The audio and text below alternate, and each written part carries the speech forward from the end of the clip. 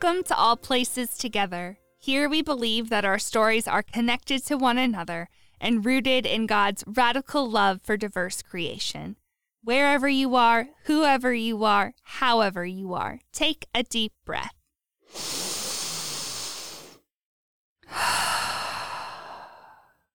Here's a story for you. A story called Love Is. Happy Valentine's Day, dear listener. If you're listening to this on the day it is released, I suppose Happy Galentine's Day is the more appropriate greeting. But no matter when you are listening, you need to know that I have been a big fan of Valentine's Day since I was a child, long before I was ever in a romantic relationship. One APT listener shared on her TikTok about how she would spend countless hours and considerable thought on which Valentine to give which person in her class. And let me tell you, I have never felt so seen. I still share those little paper Valentines with the people in my life, and I still spend far too much time deliberating which Valentine goes to which person. Really, that's one of my favorite ways to celebrate the holiday. Our series on God's boundless diversity will continue, but scheduling with guests have been tricky for a variety of reasons, one of which, we've been in a global pandemic for the past 2 years. I know y'all feel me. So, in order to give those conversations the time they need to percolate, we're going to celebrate Valentine's Day this week. Now, I know some of you are groaning. You're right, Valentine's Day has gotten really over-commercialized in the United States. It is without a doubt a Hallmark holiday. However, today I think it will be meaningful to celebrate love and dig into one way that the Bible teaches us about love. And yes, the lesson of this chapter applies to our romantic relationships, but it equally, and if not more so, applies to our relationship with family, friends, classmates, coworkers, and even strangers. And at the heart of it all, it's about how God loves you, how God loves me, how God loves each of us and all of us. What chapter of the Bible are we going to look at today, you ask? Well, you may have guessed it, 1 Corinthians 13. But if you've already started in your head, love is patient, love is kind, slow down, we're going to get there. Let's check in on the context of this book as a whole, and then we'll explore what Paul is actually talking about here. Yes, we are back with the writings of Paul. 1st and 2nd Corinthians are letters that Paul wrote to the Christian community in Corinth. 1 Corinthians was written earlier and addresses one main issue that's shown in a variety of ways: division and fighting. Paul had been with this community in Corinth in person for about a year and a half, and then he moved on to other places to plant new churches. But he kept in correspondence with them, and lots of questions and disagreements came up amongst their community after Paul leaves. They write to him and they are asking about things like, who is the leader of their group? Aren't some spiritual gifts better than others? Should Christians only be in relationship with other Christians? How are they supposed to be sharing this new religious practice called the Lord's Supper? How do social hierarchies based on gender, class, wealth, education, enslavement, and location affect Christian communities? Y'all, it was a mess. In this letter, Paul tries to address their questions and give them guidance on how to live together. And the ever-important reminder whenever we read from Paul, Paul is not Jesus, Paul is not God. Paul is one man who wrote helpful and inspiring letters of faith to communities that needed help. These letters also include varying levels of adherence to cultural practices of the time, like patriarchy and slavery. Those two are the most harmful. Paul's support of patriarchy and slavery does not mean that God supports these things. In fact, God doesn't. So turning to our chapter for the day. Now, when the people of Corinth heard chapter 13, love is patient, love is kind, they would have just heard chapter 12, which is all about the body of Christ. Maybe you've listened to episode 34, The Body Together. If you have, you know all about this chapter, these verses. But if you haven't, or if it has been a while, here's a great recap. In this chapter, Paul explains how all people have gifts from God, and all people and all gifts matter to God and to the community as a whole. He uses the metaphor of body parts working together to talk about the Christian community. And it's kind of a blend of we're all in this together from High School Musical, and also If We Burn, You Burn from Mockingjay of the Hunger Games series. It's beautiful that we all work together, but there's also consequences when we don't, and when we don't care for one another. The chapter ends with Paul saying that he will show them a way to be in community together, a way that will help them be the body of Christ so that they can stop fighting about who is more important and actually care for one another. This way is love. And so we get to 1 Corinthians 13. I'll be reading from the Common English Bible, or CEB for short. If you've heard these verses before, perhaps at a wedding, you have likely heard them in the King James or New Revised Standard versions. I think hearing it here in the CEB helps our ears pay more attention to the translation, and the vocab is a little bit more updated. 1 Corinthians 13, the whole chapter. If I speak in tongues of human beings and of angels, but I don't have love, I'm a clanging gong or a clashing cymbal. If I have the gift of prophecy and I know all the mysteries and everything else, and if I have such complete faith that I can move mountains, but I don't have love, I'm nothing. If I give away everything that I have and hand over my body to feel good about what I've done, but I don't have love, I receive no benefit whatsoever. Love is patient. Love is kind. It isn't jealous. It doesn't brag. It isn't arrogant. It isn't rude. It doesn't seek its own advantage. It isn't irritable. It doesn't keep a record of complaints. It isn't happy with injustice, but it is happy with the truth. Love puts up with all things, trusts in all things, hopes for all things, endures all things. Love never fails. As for prophecies, they will be brought to an end. As for tongues, they will stop. As for knowledge, it will be brought to an end. We know in part and we prophesy in part. But when the perfect comes, what is partial will be brought to an end. When I was a child, I used to speak like a child, reason like a child, think like a child. But now that I have become a man, I've put an end to childish things. Now we see a reflection in a mirror. Then we will see face to face. Now I know partially, but then I will know completely in the same way that I have been completely known. Now faith, hope, and love remain, these three things, and the greatest of these is love. Here ends the reading. The first big point of this passage is that love is central to everything that the followers of Jesus do. Love should inform how we talk. Love should shape how we think about the future and how we live out our faith in the world. Love is at the core of everything. From there, Paul goes on to describe the attributes of Christian love. But we miss one of the more important distinctions that Paul makes when we read it in English. You see, the original letter was written in ancient Greek, and this language has three different words that all get translated as love in English.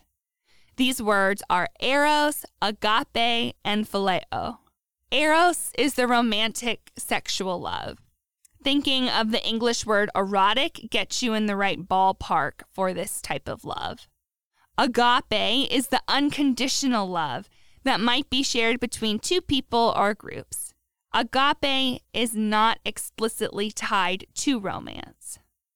Finally, phileo is like sibling love, friendly love, like the name of Philadelphia, the city of brotherly love. Here in 1 Corinthians 13, Paul uses agape, this unconditional love. This is the love that is shared in Christian relationships and Christian communities. Yes, agape love can be a part of our romantic relationships. And we hope that agape love is in our family and in our friendships too. But Paul is presenting that this love is the cornerstone and core of God's relationship with us, and therefore our relationship with one another. Paul tells us very clearly what this love is like, how we might recognize it in the world. I invite you to hear these words again as God speaking to you. A Valentine of sorts, if you'll allow it. God's love for you is patient and can handle all of your questions, doubts, and wanderings. God's love for you is kind. God's heart is always warm when they think of you, and they always see the best in you. God's love for you is not jealous. God is glad when you share love in your life with your people, community, and creation. God's love for you isn't waiting for you to mess up or counting all the times that you faltered. God's love holds you when you cry, brushes your knees off when you fall, and helps you find a way forward through the brokenness of life. God's love desires justice for you to be treated with dignity and worth, to be treated fairly and equitably in the world. God's love wants you to join in this justice seeking for others too. God's love is not fragile, and it can handle anything you throw at it: anger and rage, disappointment and lament, silence and space. God's love hopes that you will find healing. God's love will endure with you and alongside you throughout all of life, wherever life takes you and through whatever you experience. If you want to pause or stop the podcast there and just kind of bask in the love, feel free to. Then when you're ready, we'll turn to God's hopes for us to live in that love in a similar sort of way. Before I say anything else, hear this. We mess up love all of the time. This is inevitable. And there is so much forgiveness from God for when we mess up. So this isn't about being perfect or having it all together or doing it right. At the same time, sometimes people mess up love so badly that they end up causing deep harm and pain to others. If this is the case, setting up a boundary or cutting off a relationship could be the healthiest option for you. My purpose in what I share next is to inspire hope for how we can live in love together, to challenge us to a better way. My purpose is not to shame or set up impossible standards. So I hope that you hear this with all of the grace. As we have been so fully loved by God, God desires us to love the world, both people and creation, in a similar way. Those who follow Jesus are invited to share love that is patient, kind, and expansive in its inclusivity. Love that seeks thorough understanding of other people and offers support that marks our relationship with others. We are called to seek justice for the marginalized and truth for the oppressed out of our love for them, because like Paul says in the chapter before, they are a part of us and we are a part of them. And the same is true for creation.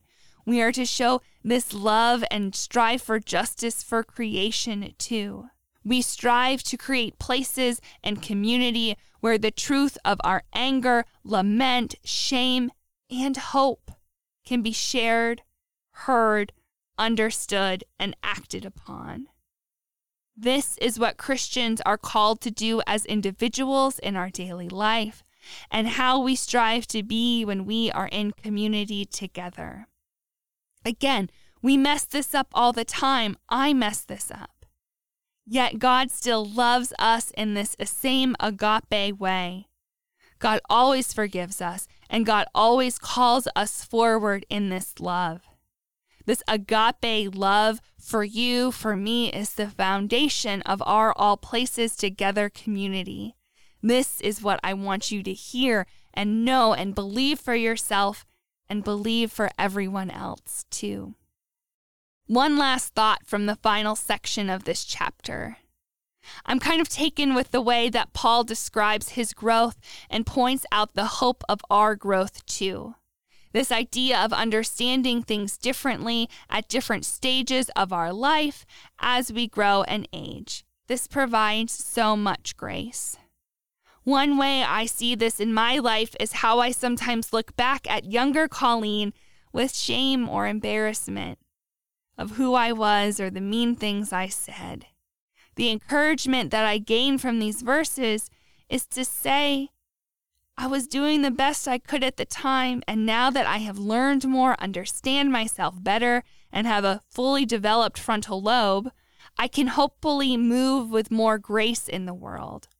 I can show love and grace to my past self in the same way that I share it with others.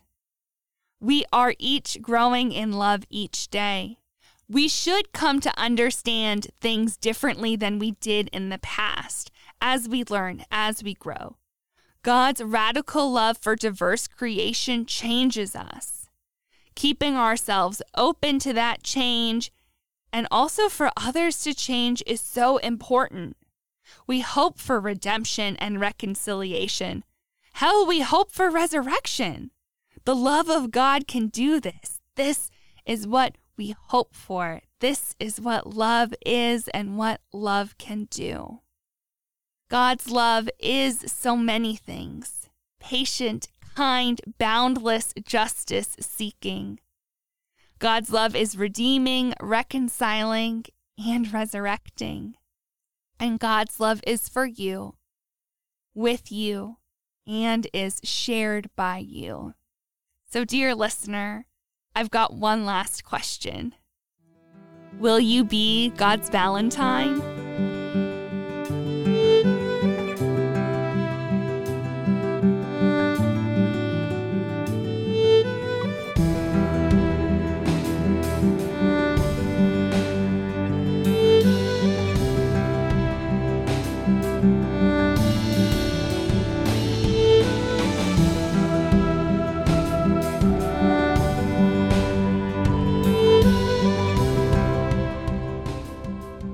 A prayer for your love.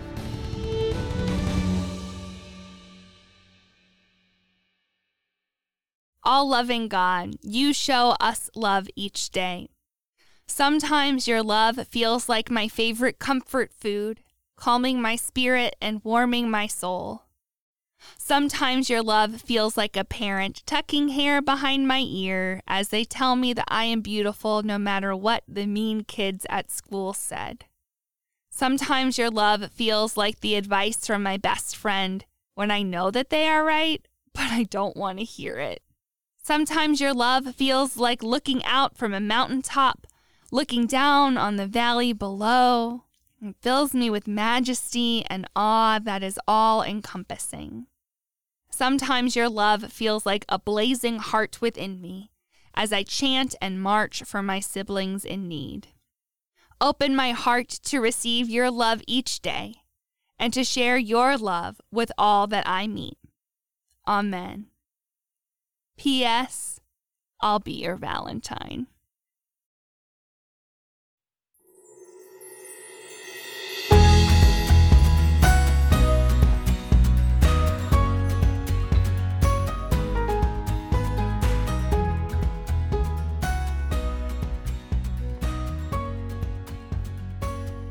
Thank you for joining us at All Places Together. If you heard yourself or someone you know in these stories today, we hope you heard God too. I want to begin here by saying thank you to St. Philip Lutheran Church in Roanoke, Virginia, for their contribution to All Places Together from their endowment. Your support means so much, and I'm so thankful that we are partners in God's work together. We've got big plans for 2022, and your gift will help make them happen. If you would like to share a contribution to help All Places Together continue to grow this year, you can give through our website. Scroll to the bottom where it says Give to All Places Together.